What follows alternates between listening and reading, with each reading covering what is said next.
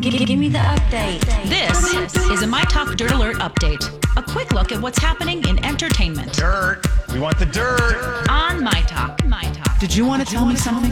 Lego has stopped marketing its police-themed sets in a show of support for the Black Lives Matter movement and the death of George Floyd. The company sent an email to retailers to notify them of the stoppage effective immediately. Over 30 sets that include policemen, K-9 units, firemen, emergency vehicles, criminals, and more were highlighted in the email.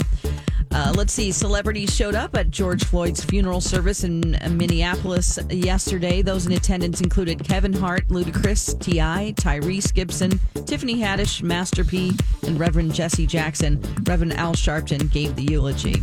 We'll be playing part of that coming up in this hour. And then American Airlines is slowly increasing its flight schedule as summer approaches and the economy reopens.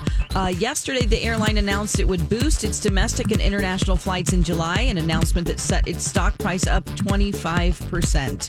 American plans to run about 4,000 flights per day in July, still down from the usual peak of 6,800 daily flights, but double May's average of just 2,000.